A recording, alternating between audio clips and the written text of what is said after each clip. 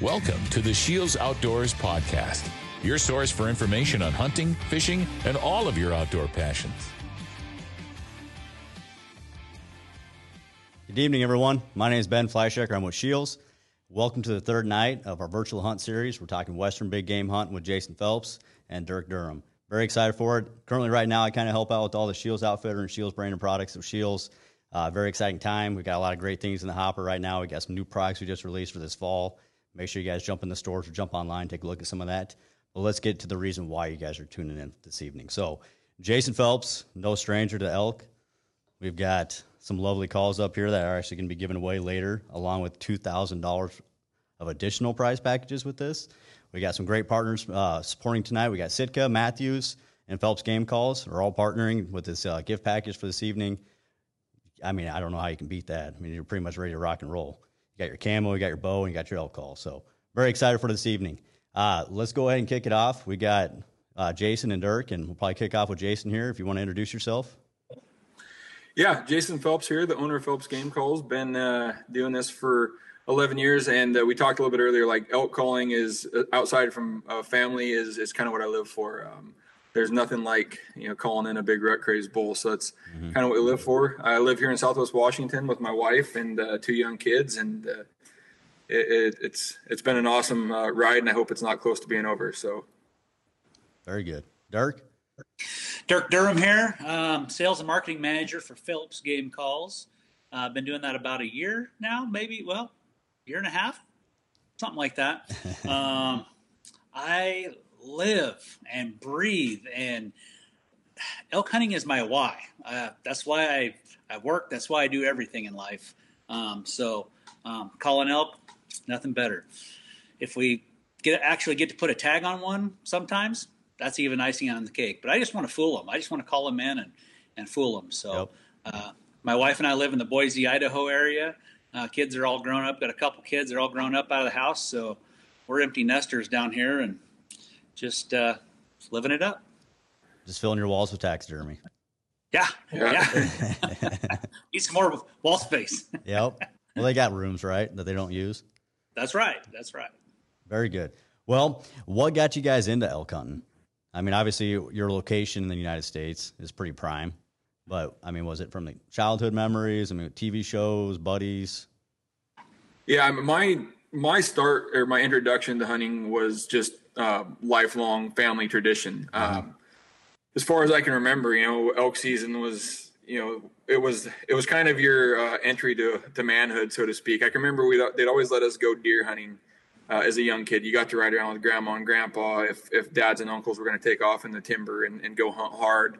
But I can remember being out there ever since I was 3-4 years old. The Stanley thermos is full of coffee, Alabama blaring on the radio. Just kind of that's how I grew up. My family has a long lineage of loggers, and I think I was the first one to break it. But 4 or 5 generations, they logged, they lived in the woods, they cut firewood, they just lived in the woods. And so it was kind of, I didn't have much of a choice. Like, we were going to hunt, we were going to fill the freezers every year, and that was kind of my introduction to hunting. Got to hunt with my dad a little bit, but like I think many kids growing up with siblings, once my younger brother was old enough, my dad took him, and I actually learned how to hunt quite a bit from one of my uncles who didn't have kids my age. So my Uncle Brad, he kind of taught me to beat the brush. And then just kind of on my own, not that I had mastered muzzleloader or rifle elk hunting yet, I just wanted a challenge. So naturally just kind of migrated towards archery elk hunting. And at the time I started, there was really no information out there. And so I just kind of learned by the school of hard knocks, making a lot of mistakes, and just absolutely fell in love with that feeling you get when you've got a bull screaming in your face. Your arrows shaking on your rest, just that's what it's all about. And as far as I'm concerned, there's nothing, I love hunting mule deer. I love doing all that other stuff. There's nothing that equates to that bull being inside the red zone, coming to kick your butt. And so that's kind of how we went full circle to being just absolutely nuts about archery elk hunting. Very good. Dirk? Man, I have very similar beginnings. We come from a hunting family. Grew up in small town, North Idaho, probably 800 people, and grew up deer hunting. In fact, opening day of rifle season every year, school would shut down and there would be no school on opening day of rifle season every year. That's how big hunting was for the community. And later in life, I would talk to people and be like, yeah, so how big a buck you ever shot or whatever. And these guys or these kids would be like, what do you mean? I don't hunt. Mm-hmm. I thought there was something wrong with them. Like, you don't hunt? Weird. That guy's weird. But I fell in love with elk hunting, and it was, whitetail hunting was my very first love, and elk hunting was my second. And just wanting to spend more time in the woods hunting kind of turned me on to the elk hunting. And, my dad, he moved to Idaho right after World War II. And that's back when Idaho had probably arguably the best elk herd in the nation. And listen to the stories about him and my uncles hunting all the time and hunting the rugged backcountry. And that really turned me on, got me interested in elk hunting. And then finally I was able to pick up a bow and arrow. And my dad told me, he's like, you can't kill an elk with a bow and arrow. But, man, I had this passion that was driving me, that I was going to prove him wrong. And I'd never even heard an elk bugle before my first year archery elk hunting, but I'd watched a whole bunch of old videos, Larry D. Jones and Dwight Shue and all the old time pioneers of elk hunting. And I just kind of watched what they did, learned how to use an elk call, and then went elk hunting. I kind of thought, well, I'm gonna kind of have like an elk brain here. I'm going to act like an elk. What do elk do? They do these different things. They kind of get mad and try to fight each other.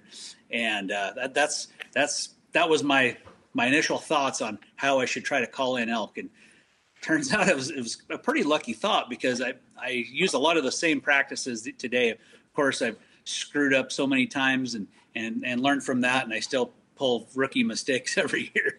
But that really turned me on to elk hunting and got me going. Very nice. So what's your guys' biggest memory? And it doesn't have to be the biggest, baddest, or anything. I mean, it could just be like, what's one of those hunts that until the day you die, you'll never forget? Go ahead, Dirk. You can go first so I can think about it. My favorite elk hunting memory was 2007.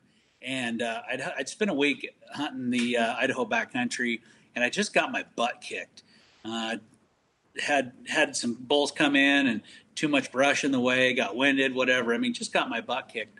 And I had one more weekend to go out, and my son Austin was almost a turn 10. So the day before his birthday, we went out. It was a Saturday, and I'm like, well, I'll take him to the mountains. We'll take our dirt bikes and we'll ride around and hunt some elk a little bit and try to have a fun day for him, if anything. I had pretty low expectations of having a successful hunt. It was just going to be successful for, having a good time with my son, right? And so turns out the weather was perfect. It's kind of wet and drizzly. And we heard 13 different bulls bugle that day. It was an amazing day of elk hunting. And I called in the 13th bull, Lucky 13, and shot it with my son right at my feet. And earlier in the day, he'd told me, he's like, Dad, if you kill an elk, I'll help you drag it out. I'm like, son, we're not dragging an elk anywhere. We have to cut it up into little pieces. Yep. He didn't have any idea. He'd seen dead deer before I'd brought home, but he'd never seen elk whole on the ground. Yeah. So I shot this bull right before dark, and he looks at it and he's like, Dad, we're not dragging this thing anywhere. So that's probably my favorite elk hunting day in the world. So that's great. Yeah, I've got a lot of them. My biggest bull was cool because my family got to help come out and retrieve it and pack it out and stuff. But I would probably say my favorite experience was my wife's first bull. It wasn't even my own hunt. We got to hunt with my good buddy Charlie for 4 days, and he had to go home. And my wife was down in kind of the dumps. We always talk about the highs and lows of elk hunting and just how it only takes one. It takes 1 second for the whole hunt to change. And she was kind of in the dumps. She loves hunting, but she doesn't necessarily like to hunt like we do up in the mountains, on your backpack, packing in. So I had to kind of change my mentality on how we were going to get this done and think of some other ways. And she was kind of down in the dumps. And we had hiked out a trail, and she just flat out asked me, she's like, what do I got to do to kill a bull? And we were kind of in that position. I said, well, I think we need to go back into this area. And so she had kind of had high hopes, and it was nice. It was just me and her, and we hiked into an area, and we started to hear this bull bugle. We got to listen to it for 200 to 300 bugles, probably just sit and just kind of take it all in. Like we were in no rush. Usually when I hear a bull bugle, it's all hand, we're flying around trying to make things happen. And we had a gun, we had the wind right. And so it's like, let's just sit still. And it was just kind of nice to sit there and kind of every time you'd hear a bugle, like look over at her and smile because you'd see the big grin on her face. Mm-hmm.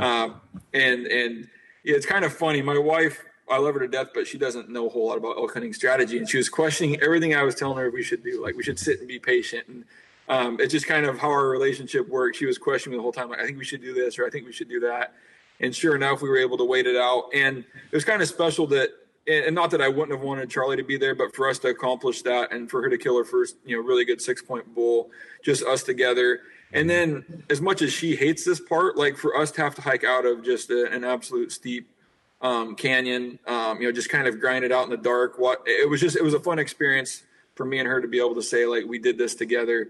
And to watch her first bull get killed. And it was something I'll remember forever. But I think every time I'm out there, I know I had to pick my favorite, but there's so many other memories and great memories we've made, whether we kill or not.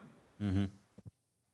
That's fantastic. Yeah. I mean, it's just even going back to myself. I've asked that question, to a couple of other people that we've talked with this past week. And I'll tell you what, it's one of those deals that is not all about, the biggest animal or whatever else. I mean, I'll never forget my first archery antelope.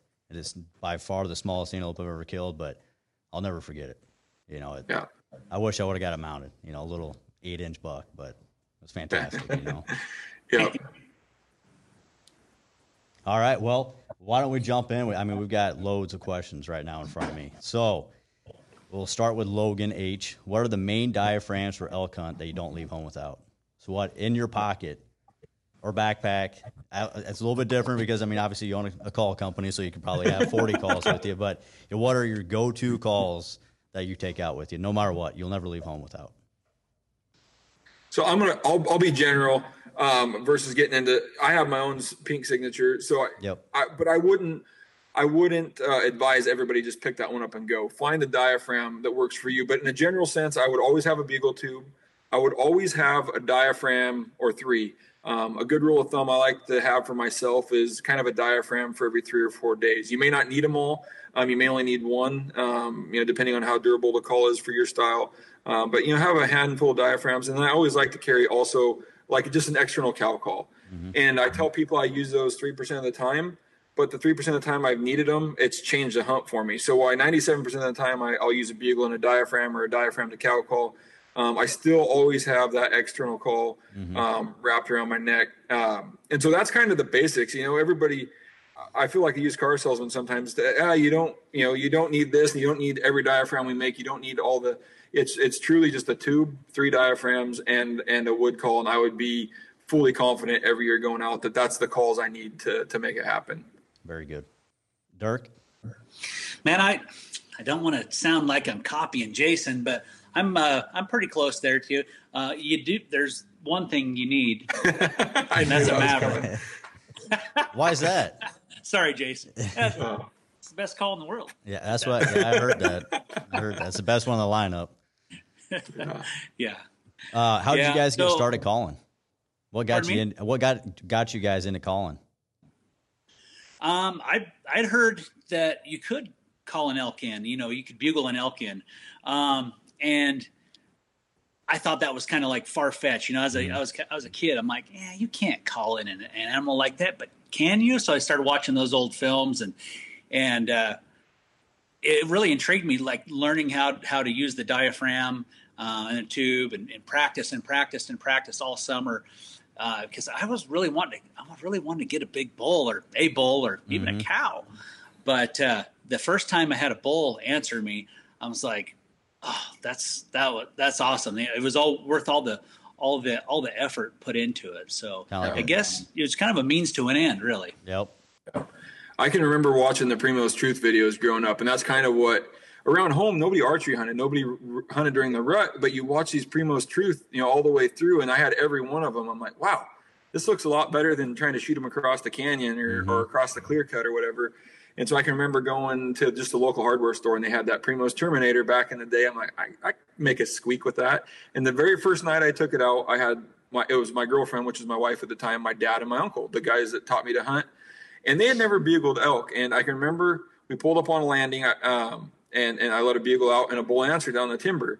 And, not within 10 minutes, we had him at 25 yards, bugling, glunking, doing all the stuff that elk do, just going crazy. He brought his whole herd out into the clear cut. And then I can remember my uncle, he was on the landing. We all kind of just tucked down on the landing. He got kind of nervous that bull was way too close. And I can remember him jumping up to scare it off because he had enough. 25 yards was close enough. And so I just that was the year I didn't have a bow tag. And so I had planned all year long, like 365 days. I had just planned on, I'm going to get a bow. I'm going to figure out how to do this. And then the next year I was able to harvest my first elk with a bow. So that's awesome. That's kind of how I got into it. So within the diaphragm calls, I mean, I'm a big time turkey guy, so I can understand it, the turkey side of it. But with the elk, I mean, the shape is kind of close to it, but it's not the same. Can you guys go through and explain, what the technical features are? Why do you have a double reed, single reed? What's the curve, the width, small frame, big frame? Just kind of getting some of the dirty details of those, if you don't mind. Yeah, I'm going to put on my nerd. I'm going to put my Einstein outfit on here. I mean, you can go way off into the weeds, so I'll keep it fairly technical, but then not go too deep. So on a turkey call, I use a flat frame. I don't use any of the domes, any of the plates that you see on top. I prefer a triple reed turkey call. It allows me to sound, in my opinion, better. I can, get the different, get different things out of the call. When it comes to elk calls, a single reed just allows you smoother pitch changes. You're not throwing air at it like the turkey call. You're not breaking the reed over every time. You're really trying to smooth operate a call and kind of slowly bring it through the tones. And so a single reed just allows us to do that a lot easier. And then we can just vary that single reed thickness. So we can start very thin, like our orange amp, or go all the way up towards Dirk's Maverick, his personal call, or like the Smith signature. We can go to really, really thick latex and stretch it tighter. And we can still cover all of that stuff that guys used to use doubles and triple reed elk calls for. Now, the plates that we use on top of them, they are used, they've got multi-functions. They center the call, for one. They make sure that call always lines up in the center of somebody's mouth. They also kick the call at a slight angle. That plate comes out at an angle from the latex. So when you kick that call down, it will actually angle the latex down and makes it a lot easier for people to make contact with their tongue, have better control. The other thing that plate does is it adds support to that latex when you get to the high note. So a lot of guys will find that amp, it's easier to hold a high note, it's easier to transition to that high note, it's easier to transition out. And then without going into crazy detail, when you're mass producing these things, we've kind of slowly graduated from, building a few of these to hundreds of thousands of these in a year. And when we went out to design this thing as a designer, I wanted to make sure that it was very easy for my builders to build a consistent call so that when somebody comes into Scheels and buys 10 gray amps, that every one of those things sounds the same. There's no variability, and we're able to keep those things consistent. The other thing, me and Dirk were actually talking about this the other day. We have some rejects that we just don't ship out. There's something wrong with them, but we can pick these things up, and the way that dome operates is that latex can be completely lax, not even have any stretch to it, and the call still functions. So we get a lot more durability out of these, kind of our hybrid plate, that aluminum dome, than we would if it was a flat call. Once that call starts to wear, you just kind of lose your ability to hit the high tones and whatnot. So that's really why, for elk calling specifically, we highly prefer a single reed. We can accomplish everything that we need to. We used to have a double in the lineup, and we just got a lot of bad feedback. I would say there's 2 or 3% of the callers liked it, and everybody else didn't like it. And so that led us to believe, let's just stay with singles, keep them thick, and then we can cover kind of the full range, everything that everybody's looking for. Now, do you have any of those diaphragms in front of you, Jason? I do. I have a couple of them. These are actually some prototype things I'm just working on for this year, but this is really our pitch black. And then this is actually our green amp. I just taped in blue. I was doing something a little bit different for. So you can see on that amp, we have a little V. That little V actually supports the latex as you're calling. And then as you can see, it's got a little bit of a lip to it. It's got just a little bit of an angle. And that's where that call will actually kick down in your mouth as it sits on top of your palate. At different angles. Now, a lot of people have different locations they want to put that amp. They can play it straight up, or they can roll it forward towards the front of their teeth. And as it comes out of their palate, it'll actually keep changing angles. So as a caller, you really just want to find that location where you're comfortable and can make the best sounds. Well, we're getting a lot of questions and asks for you doing some talking with those calls? Do you mind doing with the two demonstrations? I don't know if you got one of those, if that would be a thinner latex versus a thicker latex, but do you mind just kind of demonstrating the difference? Do you want, Dirk, do you have just your Maverick in front of you? I just have my Maverick. I'll let Dirk demonstrate the Maverick, and then I'll go to a thinner reeded call just to kind of show. And that's the other thing people need to know is the thicker the reed, typically the deeper and richer tones you get. Yep. But then we have to stretch them a little bit tighter to get that. So you'll kind of hear the differences in tones between like Dirk's Maverick and then what our green amp will sound like. Perfect. Yeah, so the Maverick, it's got a really thick latex. So thick latex stretched tight equals a lot more air pressure. You have to push harder with your internal diaphragm and push out a little bit more airflow, right, to make it go. I was kind of thought that kind of a call maybe would be for more aggressive type callers. But we get a lot of new people that like them too. So you just never know on the lineup where people's palate shape and the way they breathe air out to make the calls where it's going to fit. But yeah, it's going to take a little more air pressure. You get excited like I do when you're calling. I like it because I tend to get like extra excited and blow extra hard, and I don't cut them out with the thicker latex. And it gives you a little richer tone. So.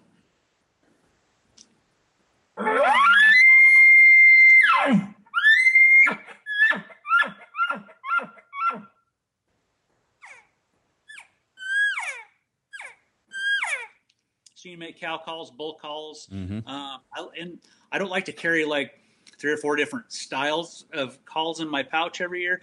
I like to just have one that kind of does everything. So. And that's why you like the Maverick. Yeah. Pretty much. And so this is actually our green amp. I just built these like 20 minutes ago before the show started. So I just taped with what I had up there. This is actually our green amp. It's going to have a thinner latex, stretched a little bit looser. So you should naturally hear it's got a little bit higher note, and then you'll get a little bit higher pitch on the bugles. Technically a smaller bull sound, but a lot of people can make the full range, just like Dirk can make the full range with the Maverick. Most callers can take this and make the full range.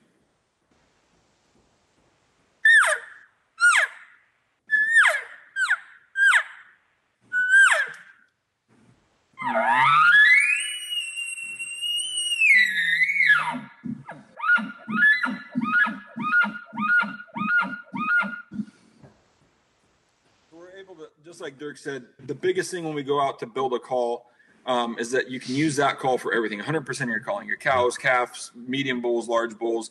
But it's really just trying to find somewhere in that lineup that you're the most confident in making all those calls. Now, when you guys are picking your calls, if it's a pressured area or a non-pressured area, depending on whatever it could be. I mean, even another question I want to ask you guys too is about how does this apex predators like the wolves and the bears play a factor in your calling strategy? I mean, there's certain areas, even where I turkey hunt, that those turkeys are pretty quiet just because of the coyote population. So do you guys, with the pressure, do you use the same calls, whether it's in Washington, whether it's in Colorado, Montana, wherever you might be, or do you guys kind of tailor that? Go ahead, Dirk. I tend to use the same calls, whether I'm hunting highly pressured areas and roaded areas in Idaho or, the wilderness in Colorado. But I will say, depending on where I'm hunting, I kind of like listen and if I'm hearing other hunters doing a certain thing, a lot of hunters kind of struggle with bugling, right? So their go-to is a cow call. And some guys live and die by a cow call, which a lot of bulls have died by the cow call too, in that same regard. But if you have lots and lots of guys out there beating the brush, blowing cow calls everywhere, I will kind of lay off the cow calls. I'll try to do some. I'll do more bugles during my routines. But it's all kind of, I feel like if you sound better, the chances of fooling an elk in a heavily hunted area is more likely than if you bought an elk call the couple days before season and didn't put any practice to it and start calling. You can sound pretty terrible in calling a bull too, but if you're hunting highly pressured stuff, then it's not as likely. And then as far as like predators like wolves, I hunted North Idaho a lot, and it's it's the epicenter of wolves in Idaho. That's crazy. And what I haven't really changed the tactic of how I call the bulls and the kind of volume or the different calls I make per se. But what I have done differently compared to 20 years ago is I'm mobile now. I'm very mobile. I don't just go set up a camp, a big wall tent, and just hunt that 5 square mile area for a week. Mm-hmm. No, I may drive 25 miles this way one day, and the next day I might drive 25 miles the other direction, relocate, just to try to stay ahead of the game, because wolves a lot of times will get into an area, and if they don't spook the elk out, elk will get very quiet, and they'll hide themselves and not make a peep. Yep. They'll quit traveling. They'll stay very close to their food and water. They'll just kind of hunker down. So when I find situations like that, I'm out. I relocate, go to a different place, and a lot of times moving 25 miles, you're back into bugling bulls. So. Very nice. Yeah, so very similar. Dirk kind of took my answer. I don't necessarily change my calling. Usually I try to get an answer. If I've been in an area for a couple of days and had good bugling action, and all of a sudden they be quiet or the elk just seem to have moved, I kind of pay attention, and I'll move a ridge or two over, because in the area I hunt in Idaho and the areas I hunt in Montana, if the wolves are in there, the elk don't just disappear. They may just bump out of a canyon or bump 2 canyons over. And so, as Dirk said, being mobile is our biggest advantage in wolf country. It's obvious. You've been in there 2 days in a row. You've had elk bugling every morning, every night. Now all of a sudden it's just void or it's dead. You know, if hunting pressure hasn't changed, we're running ridges. We're just trying to find where these elk move to, because elk are still elk. They still got to make sound. They'll still answer your bugles. So we'll just be really mobile. And then Dirk and I got to hunt Colorado together a couple years ago, and another apex predator, also known as Doug Flutie, also known as human buglers. We were in an area where we located a real bull, but then we also heard 6 people pop off. And in that instance, I think we still called, but we were calling very quietly, just so the bull could hear us, and we could hear people chasing us, and we were still chasing the real bull. And so it was our ability to kind of not lead them on, even though the real bull didn't know to bugle quiet. We were trying to kind of keep our location a little bit. But, you know, at the same time, I don't think it matters that much. If you're in a highly pressured area, I sometimes just don't bugle as much or as loud, because I don't want everybody to kind of drop in on me. Mm-hmm. But that's kind of our strategy. We don't really change strategies, just more mobile and locations with wolves. Now, do you guys see it? Do you call differently to a satellite bull versus a herd bull? Sometimes. I usually call to the disposition of the bull, and sometimes those satellite bulls think they're pretty big stuff, you know. So I'll kind of call to the disposition of the bull. If the bull sounds very timid, even a big bull, if he sounds kind of timid, I'm gonna kind of start warming him up with timid calls of my own, and then wait till things escalate far enough along to where maybe he's like, hey, quit talking like that to me. Yep. And eventually, if you can kind of warm them up a little bit, build some heat per se with them, then you can kind of start getting a little more aggressive. But I just kind of call to the disposition of the elk. Yeah. So if I don't know what the bull is, like if I get an answer down in a canyon, a timbered canyon, I just go in thinking it's a herd bull. I'm going to use my herd bull tactics. And with that said, I've killed a whole bunch of smaller satellites. They're curious. They're still going to come into a call. Just like they come in and bother their herd bull all day, they're going to come bother me as this bull that's approaching.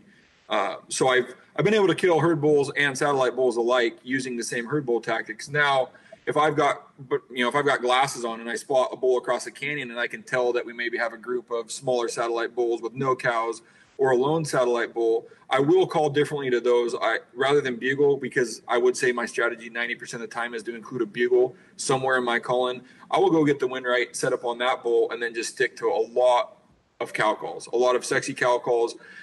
We've been fortunate to call satellite bulls into like a burn where you can really monitor exactly how they react to every single cow call. Mm-hmm. And we've noticed that a lot of times the more we lay on the cow calls, the more you're actually speeding him up. He's not slowing down or having to think about his approach as much.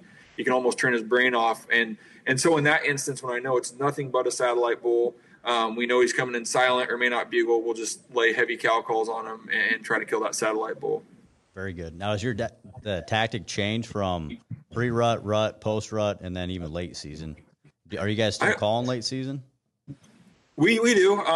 That bull, my best memory, my wife actually killed that bull on October 27th, and he was still rutting pretty hard. So that one we were just a fly on the wall. But I don't want to sound too boring and that I'm just too prescriptive on my hunting, but I don't change a lot from preseason. Once August 25th, 28th gets here, like my strategies are pretty much, and I haven't hunted a whole lot before August 25th. Oregon's one of the few seasons, and then Utah, which I've not been able to draw a tag in, but not very many areas offer that early season. But usually by the time I'm hunting on September 1st, my tactics will work. We'll be able to locate bulls. We'll be able to get them to answer back, or like Dirk said, turn the temperature up. And I don't necessarily want to say we start the rut, but we're able to get the rut kind of kicked off or get that bull to start acting ready. I will say early and late, where those bigger bulls are maybe staying a little more distance from the herd, we may use a little bit more cow calling, as he's, maybe more apt to come in. But still, I would say 90% of the time we're still locating with bugles and then moving in with some aggressive tactics, getting really close to those elk and trying to challenge them. Yeah. Now, for the guys out there and the gals too, listening, tuning in here, if they don't have the confidence yet to call, now to set up, sit on a wallow, sit on a travel corridor, food source. What do you guys recommend? How long would you guys sit at a wallow, I guess, would be one of the questions as well, a water source. I'll let Dirk. Okay. So depending, regionally, wallows can be deadly. North Idaho, Montana, up in the green timber in the mountains, Wyoming. A lot of times wallow sitting is not a real great idea just because there's waters everywhere. Now, if you're hunting an area though that it's dry, it's a hot year, and there's no little creeks or little seeps around. If you do find some water that's being active, I wouldn't mind sitting there, half the day. Let's say you made from daylight till 9 o'clock, you made your hunt, and you didn't hear no bugles or whatever. Go sit out on the wallow. A lot of times from 9 to 1 or 2 o'clock, those bulls will come in and wallow. They'll get their cows put away, and then they'll come wallow. Mm-hmm. So, and then I think the Southwest, I've never hunted the Southwest. Jason can probably speak more to that, but that's a very deadly way to go after bulls. Yeah. Yeah. So I've been able to hunt New Mexico in 2016, and it's, as Dirk had mentioned, I live in Southwest Washington, which may be the wettest place on the earth. So we have water everywhere. Every creek is, all year long. It's always got water in it. There's creeks, lakes, ponds everywhere. I got to go to New Mexico, and it was a completely different world. And it was actually pretty awesome coming from a place that was so wet. Like, these elk actually have to come to water, a dedicated water source every night and every morning, which for me was crazy because I knew exactly where I was going to start my hunt every morning or every night, because those elk had no other choice but to somehow come to that water.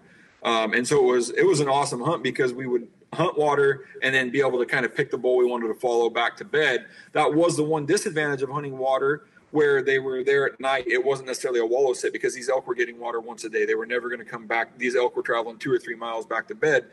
You were always started your day in that cat and mouse routine, which isn't a great way to hunt elk either. You could never really get in front of them. So it was kind of twofold. It was good and bad on being on water, but it was definitely fun having different herds come to one water source and then kind of having that rut fest every morning. What was pretty cool. But to answer your question, how long I'll sit a wallow is about 23 seconds until I get bored and go crazy, and then I've got to go try to hunt elk down on foot. Yep. I don't have the patience to sit wallows. I think it's very effective, especially in the South. I don't think I can do it. Yep. And what's your strategy when it gets super hot? If they have high temperatures in whatever state, whatever area, the elk can be the top third, depending on the mountain range, depending on the hills, or they're going to be down low in the shade. They still chasing hard. I don't know if the deer transitions to the same style of the elk style, of the lockdown phase, or, even going into some of that heat. What they're doing. It really depends on where their food's at. So I hunted Idaho in 18, and this year was super dry, fires all over, and the food was all burnt up top. Normally that's where the elk are always at. And so just because of that year, they had no food, they bumped down to the water. And we actually decided kind of our motto on that is, if we can't live up here because we had no water besides what we brought in on our back, the elk can't live up here. So all their water was gone. We bumped down. Now, next year, people went there and the elk were back up high. So as cliche as it sounds, the elk are kind of where they're at. We can be hunting the same mountain range in Montana, and you could have one herd of elk that's down in the very bottom of the creek bottom, 3,000 feet, and then you could have the same herd of elk up on the ridge top. So there's really no rhyme or reason, and that's one of my big things when I show up to an area is you have your areas that typically will always hold elk, your meadows, your water, your passes, your creek bottoms, but never ride off an area until you've kind of proofed that area and kind of proven that the elk aren't there. So we've killed bulls all the way from down in the creek bottoms all the way up to the ridge tops, and it changes from year to year in the same area. So it's really every year I've kind of got to come at it with a fresh look and try to figure out where the elk are at that year. Yeah, I have to agree with that. And one thing I'll say is, let's see, it was last year, 2019. I was hunting Wyoming, and it was 97 degrees. It was opening day, 97 degrees at noon, and it was just hot. And we decided we're just going to sit down, shade up. If it's way too hot for us to be hiking around here. I know there's bulls here, and there was a really nice north-facing slope across the canyon. Big dark timber. I'm like, let's just wait here until things start cooling off. Wait till the shadows start getting longer. Mm-hmm. And that evening, about 5-6 o'clock, things started cooling down. You start getting those thermals changing, all the cooler air starting to come down, and we heard our first bugle of the evening. And we went over there, and man, we almost got this big old bull. But so yeah, sometimes hunting harder. That's one thing, but sometimes hunting smarter is not all that bad too. Yep. if you're just beating yourself to death on a 90-degree day, just trying to cover country, a lot of times the elk are going to lay up and maybe not even make a peep. So maybe you should save your energy and wait in the wings per se until they're ready to go, and then get after it the last couple hours of the day. So with people not able to scout, what would your recommendation be for a first timer? I think a lot of your scouting should be done. If you're going elk hunting, January 1, you're tearing apart Google Earth, depending on what kind of mapping application you got for your phone. Yep. Just familiarize yourself, tear apart the places you want to hunt, look for little trails, and then start formulating your plan and start having a plan A through Z. So that way, you show up on opening day and you're like, I know there's going to be elk here. Let's say there's a whole bunch of people. Let's say there's wolves. Let's say there's not an elk track in sight because you've never been there. That's okay. Go to plan B, go to plan C, and you just go through these plans. But having a plan ahead of time and do all your e-scouting ahead of time, that's very key. If you can't do any boots on the ground scouting. Yep. Yeah. I don't want to copy his answer, but yeah, a lot of e-scouting. Early on in my hunting career, especially when I went out of state or to a new area, we'd put all of our eggs in that basket. We'd put our pack on 10 days of food, and we were going to this spot because it looked awesome on Google Earth. We'll come to find out there were no elk there or something, and we kind of had to ride that spot out. So just like Dirk said, it doesn't sound as flashy or fancy, and it's not the way all the hardcore guys backpack hunt, but I'm willing to go to a different spot every day, go in 5 miles, check the area out, and come back out to ensure that I'm, in the middle of a pile of elk, so that we have a chance at killing them, because there's nothing worse than trying to hunt elk where they're not. So if you guys hear a bull scream, you call to him, he might respond back to you, and then he just goes quiet. Do you still pursue that bull, or are you guys just kind of doing the spinnerbait method of just trying to find something active out there? I'd prefer to hunt a bull that's just firing back every single bugle, but a lot of times you're kind of feeling the hunt out, right? If that morning you heard 30 different bulls bugle and then that one's kind of not responsive, you might not give him as much attention because you have so many other options. But if I'm in an area that we're just hearing maybe a peep or two in the morning, and then right before sundown we're hearing a couple other bugles, so it's really not cranked on yet, I'm going to, as Dirk mentioned earlier, we kind of talk about turning that bull's thermostat up. He might be at 60 degrees and you're trying to crank him up to 90. So we'll still do the same thing we would as if we got a bull cranking off in the middle of the prime rut. We'll still get the wind right. I'll still try to close the distance. And one of the things I'd like to say, when we call elk in, it's calling elk the last little bit, and it's using your feet to close the majority of that distance. I think a lot of people get hung up on trying to call that bull across the canyon, up the mountain, through the pass. And we've did it before. It's worked, but it doesn't happen near as often as if I take my feet, get the wind right, get in very, very tight to that bull, and then start my calling sequence. Yep. So even though that bull's kind of lackluster bugling, maybe answers me every 5-10 bugles, maybe just does his own thing, I'll be quiet. I won't make another peep. I'll kind of look at my mapping software and say, I think he's down here on this bench. This is where I'm going to find him.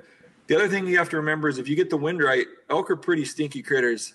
They put off a lot of scent, especially if they're in a big herd. Yep. If you've got the wind right, you're going to start to smell these things before you get close as well as you approach. And so use all that information, and then I will get close and maybe take his temperature real quick with a cow call. Did he hit that right back? If he does, I may stay with a cow call. If he doesn't, and I think I'm close enough, I may bugle at that point to try to get him to answer and then move closer. So we may set up 3, 5, 7, 10 times before we're able to get to this bull and get him fired up. So we'll move a little bit closer, bugle, move a little bit closer. Every situation is different. It's really tough to kind of explain. I might move 3 times, and then on that 4th time, like, hey, I'm not going to call. I'm just going to rake this time. See, it's kind of like bass fishing. You show up to a lake or a body of water you've never fished. Like, I'm going to throw a plug. I'm going to throw a spinner bait. I'm going to throw a jig. You're just kind of throwing everything at this bull and seeing what'll stick, and then kind of sticking with that. A lot of times, we end up sticking with the bugle if he answers it, but we're just trying to take his temperature and what gets his goat, for that specific calling in that area without pushing him, all over the mountain. Now, is there a different cadence that you're going to use for bugles, to cow calls, to calf calls, or is it kind of just feeling out the situation, seeing what you're getting responses on? It's really filling it out. I'll let Dirk answer. He's got different methods that we use. The slingshot, the yo-yo. There's all different kind of ideas on. You kind of feel like you're an artist here. What scene are we painting? So a lot of times my go-to, at least the first thing I try, is I will move in close, say 100 to 150 yards of that bull, and I'll cow call, do kind of a sexy estrusy whine cow call. And what I'm wanting to tell that bull is you've got a cow on the edge of your herd that needs some attention. She's getting close. She needs attention. And then I'll follow that up very, very quickly with the biggest, loudest, baddest challenge bugle I can. Basically saying, hey, this bull, whether it's a satellite bull, whether it's this new bull that just showed up, is here to take care of your cow. A lot of times that elicits that crazy response from that bull. He'll either bugle or he'll come in, slobbering, rut crazed, eyes rolled back in his head. And there's a lot of different ways to do this. There's a lot of different instruction, but that's really why I'm out there. I live for that moment where that bull, tilts his head back, turns his head sideways to come under that pile of brush and scream in my face at 10 yards. But there's a lot of other ways to do it. So that's kind of my typical cadence. And then, maybe Dirk can lead into some of the stuff we do where, the bull's starting to leave. Sometimes just by not paying attention to that bull, the silent treatment, some of those things will work. And so maybe Dirk can get into some of those, I don't want to call them advanced strategies, but just some of the other pictures we're trying to paint for this bull while we're out there calling. Yeah. So like he said, shutting off your calls and quitting calling. Sometimes you're calling to a bull and he'll give you the silent treatment, right? Yep. Let's say you've been bugling him for a little bit and then he just shuts up. A lot of times I'll do the same thing. I'll shut up. And it's almost like it really starts getting their goat. After about 5 minutes, they're like, where's that other bull? Mm-hmm. And finally they'll vocalize again just to try to figure out where you're at. They think, they get a little paranoid, I think, that you're maybe slipping in on them. So, there's that tactic. Let's say there's a bull that has come in and we've got that old hang up spot. People talk about that. I think elk have been hanging up since before man tried to fling sticks at them, right? I think they hang up on themselves even. Yep. But I think if they hang up at a certain point, if you have enough cover, don't be afraid to get a little aggressive, with your calls and your tactic of rip a big challenge scream and then move up, advance. Let's say he's hung up at 60 yards, but you can't see him and he can't see you. Cut the distance in half. And a lot of times that gives them that little faith that like, oh, that bull's coming to show himself finally. Yep. They're very visual. Elk really like to see each other and size each other up, right? So if he hears you coming, he's like, oh, here he comes. A lot of times they'll come out of their little hidey hole just to take a look at you. And a lot of times it's broadside. I've had it happen a lot where it's not that straight on dreaded frontal shot everybody's worried about. It's usually, a lot of times it's a broadside shot. That's pretty cool. Now, do you guys call to a herd bull? Or I should say this. Does a herd bull make a different bugle than a satellite bull? Yes and no. Yeah. I've heard some pretty wimpy herd bulls. and I've heard some pretty badass satellite bulls that sounded like they were just, wow, that's got to be a big one. And you call him in, and he's just a little 5 point. So, but I will say there's some bulls that have that tone. They don't even have a high note to their bugle. It's just a low guttural groan. Nine times out of 10, they're going to be a pretty nice bull, a mature bull. It may not be like a 350 or a 400-inch bull, but he'll be a darn nice bull. What's the chuckle at the end of a bugle? What's that signify for the language? I don't know, man. There's a lot of guys that, Chris Rowe or the Elk Nut could probably tell you exactly what it meant. But I've been messing with this a lot over the years. Every time I call elk, it's an experiment. And some guys will say, "Oh, well, he's talking to his cows by chuckling, or he's saying this or that." But man, I have yet to see something that consistently says one way or another. My personal opinion is some chuckle all the time just because that's how they do it, and some don't do it much. And I don't know. I think it's important to do it. I live in Southwest Washington. I don't know how much people know about Roosevelt's versus Rockies, and Roosevelt elk are known to chuckle or grunt a lot more than Rockies. And sometimes we have bulls that don't even do the high note bugle, the typical high note. They're all chuckles or grunts. And being the nerd that I am, kind of a student of the game a lot, as I mentioned earlier, I didn't have any books or teachings on how to do this. So I would just go out between our archery and muzzleloader season and just sit and watch elk. And, everybody asked me what the chuckle is. And some of these guys, as Dirk mentioned, claim to, and I don't mean to disclaim it either, they say that it means this. But I've watched a bull chuckle at other bulls. I've watched bulls chuckle to round up his cows. I've watched bulls chuckle out in the middle of a clear cut all by themselves. And to me, I'm like, well, if this means something, what the heck's it mean at that time? He didn't have any cows around, or he's over there chuckling, chasing the, he's basically right at the heels of a smaller bull, chuckling to get them away from his cows. And so they're just not enough, I don't want to say evidence, but just I don't know if it's just a sound that Roosevelt bulls make at different times. That kind of leads me to not a real clear conclusion on what it means. For me personally, and this could be completely wrong, but I don't think there's a right or wrong answer necessarily in elk calling. I use chuckles and grunts to add additional aggression to my calling. I feel that when that bull's really fired up and he grunts or chuckles on it, it's really kind of the exclamation point on the end of his bugle. And that's kind of how I treat it. Whether that's right or wrong, I don't know. Yep. And so is that kind of a strategy to pull those herd bulls off the cows to you? Yeah, I usually start with grunts, and then you hear mimicry a lot. I tend to typically always call exactly what the bull I'm trying to call in sounds like. So if he does a growly low note bugle with 7 grunts, I'm going to try to copy that, and I'm going to try to always walk on top of him. So that's kind of my strategy. If the bull is just a high pitched screamer, then that's what I'm going to kind of do. And so that's really, if he grunts, I'll grunt. If he chuckles, I'll chuckle. And I'll just really try to match exactly what he's doing, up the intensity a little bit. And then one thing I've found out, and it's kind of like your kids imitating you, or when you were younger, somebody imitating you. And by the time you get done like 7 lines in and they're still copying you, you're kind of just like ready to throw something at them. That's what I kind of feel like you're copying them to a T, and then you're always not letting them finish. So it's kind of a turn that thermostat up type of a strategy. Call right over top of them. Yeah. I'm sure you guys have had cow tags in the past. During that spring, or not spring, but the early season hunting, do you guys what are you guys focusing on to get those cows killed? Man, it's funny. I've never really had a cow tag per se. A lot of times I've hunted areas where it's any elk type tag, but usually calling elk in the style I call, I do not have a lot of cows coming to me. So, I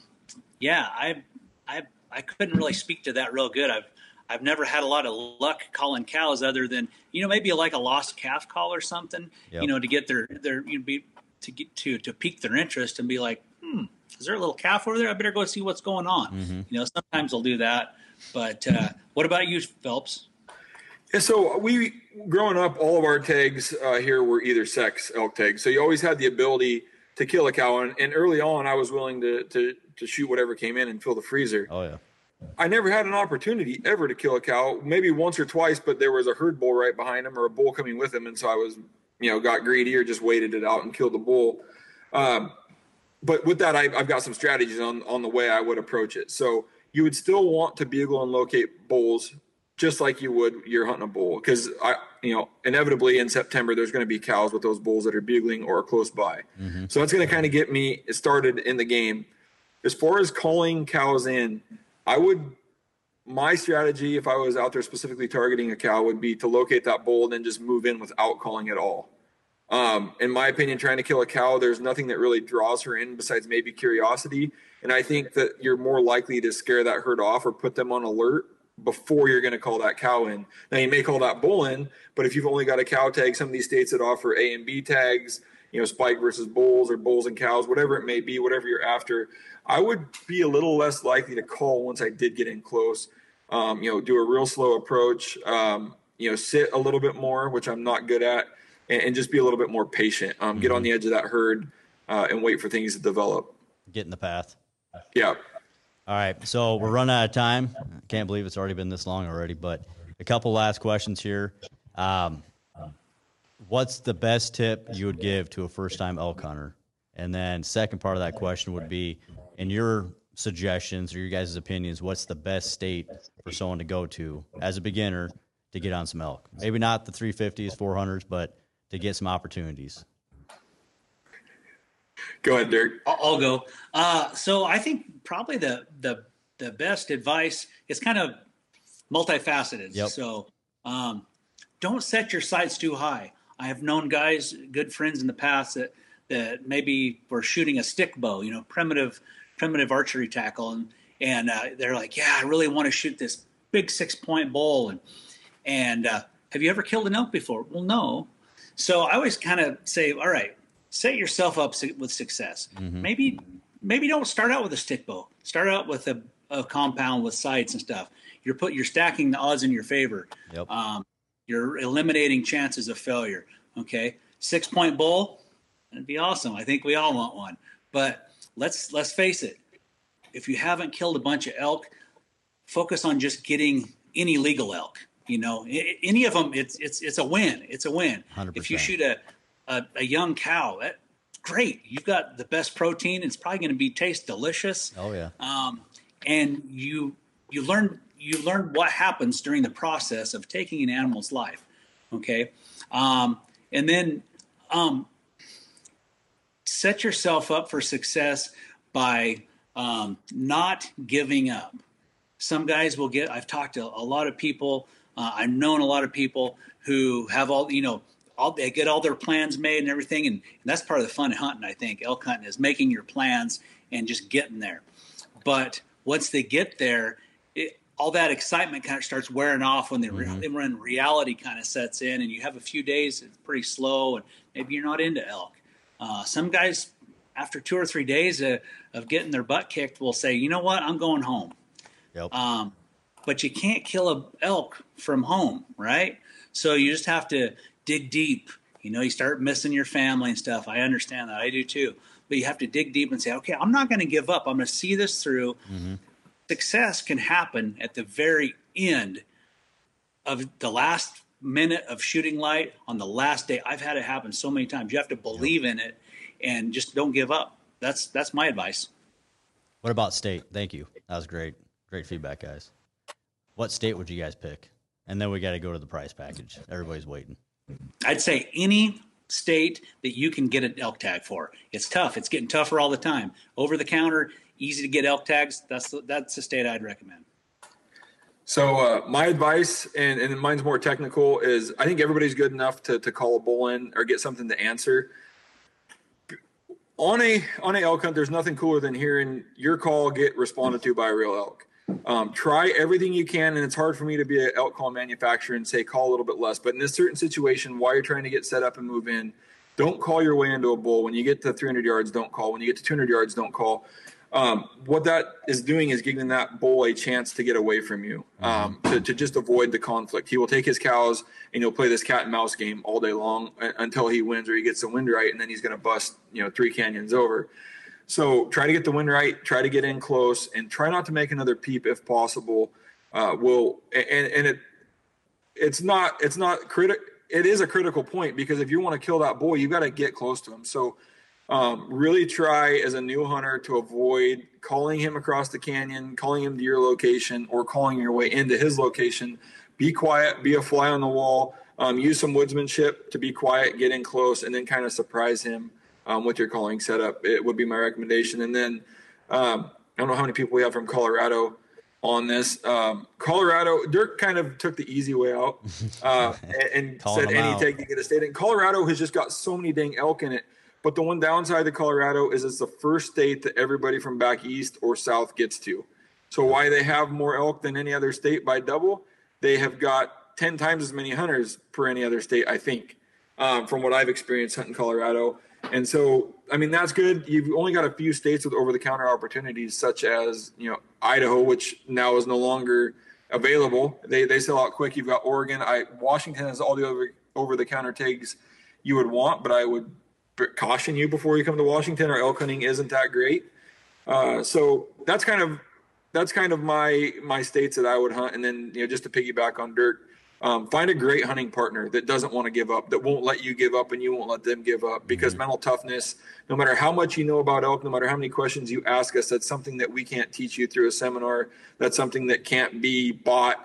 It's not like a piece of gear. You have to have it deep in your, somewhere up there mentally. You've had to push through tough situations before and be able to stay there for the long haul, and hunt hard every day when, even when things are not looking up. Absolutely. Well, thank you guys. So what we're going to do now, I'm waiting for a magic envelope from Kirsten. It's this magic red envelope. And we got the prize package tonight. Thank you. We've got a Mathews VXR, 31.5-inch bow and quiver. We got Phelps game call package and a $500 gift card to Shields for some Sitka gear. So if I get the drum roll, please. Our winner tonight of this package of night number 3 is Brandon W. from Hesperus, Colorado. I am not sure if I pronounced your last name right, but mine's Fleischacker, so you can't make fun of me either. All right. So, good job. Jason, Dirk, we really appreciate you guys' time. Thanks for having us. Absolutely. There's 10,000 other questions coming through, so we might be pinging you. Mike Anderson from our social media team might be bugging you here in a little bit to help with some of those advanced questions for sure. But thank you so much for joining. The knowledge you guys gave, I'm sure you guys gave some nuggets that hopefully people picked up on. Make sure you guys are going on social media and following Shields Outdoors on Facebook to stay updated with everything.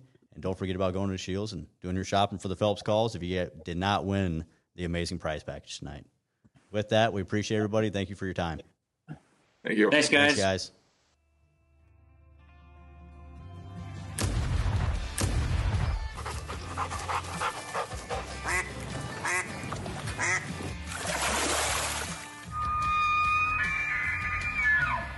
Thank you for listening to the Shields Outdoors Podcast. Stay tuned for future segments and visit our social media pages, Shields Outdoors on Facebook and Instagram, for daily updates.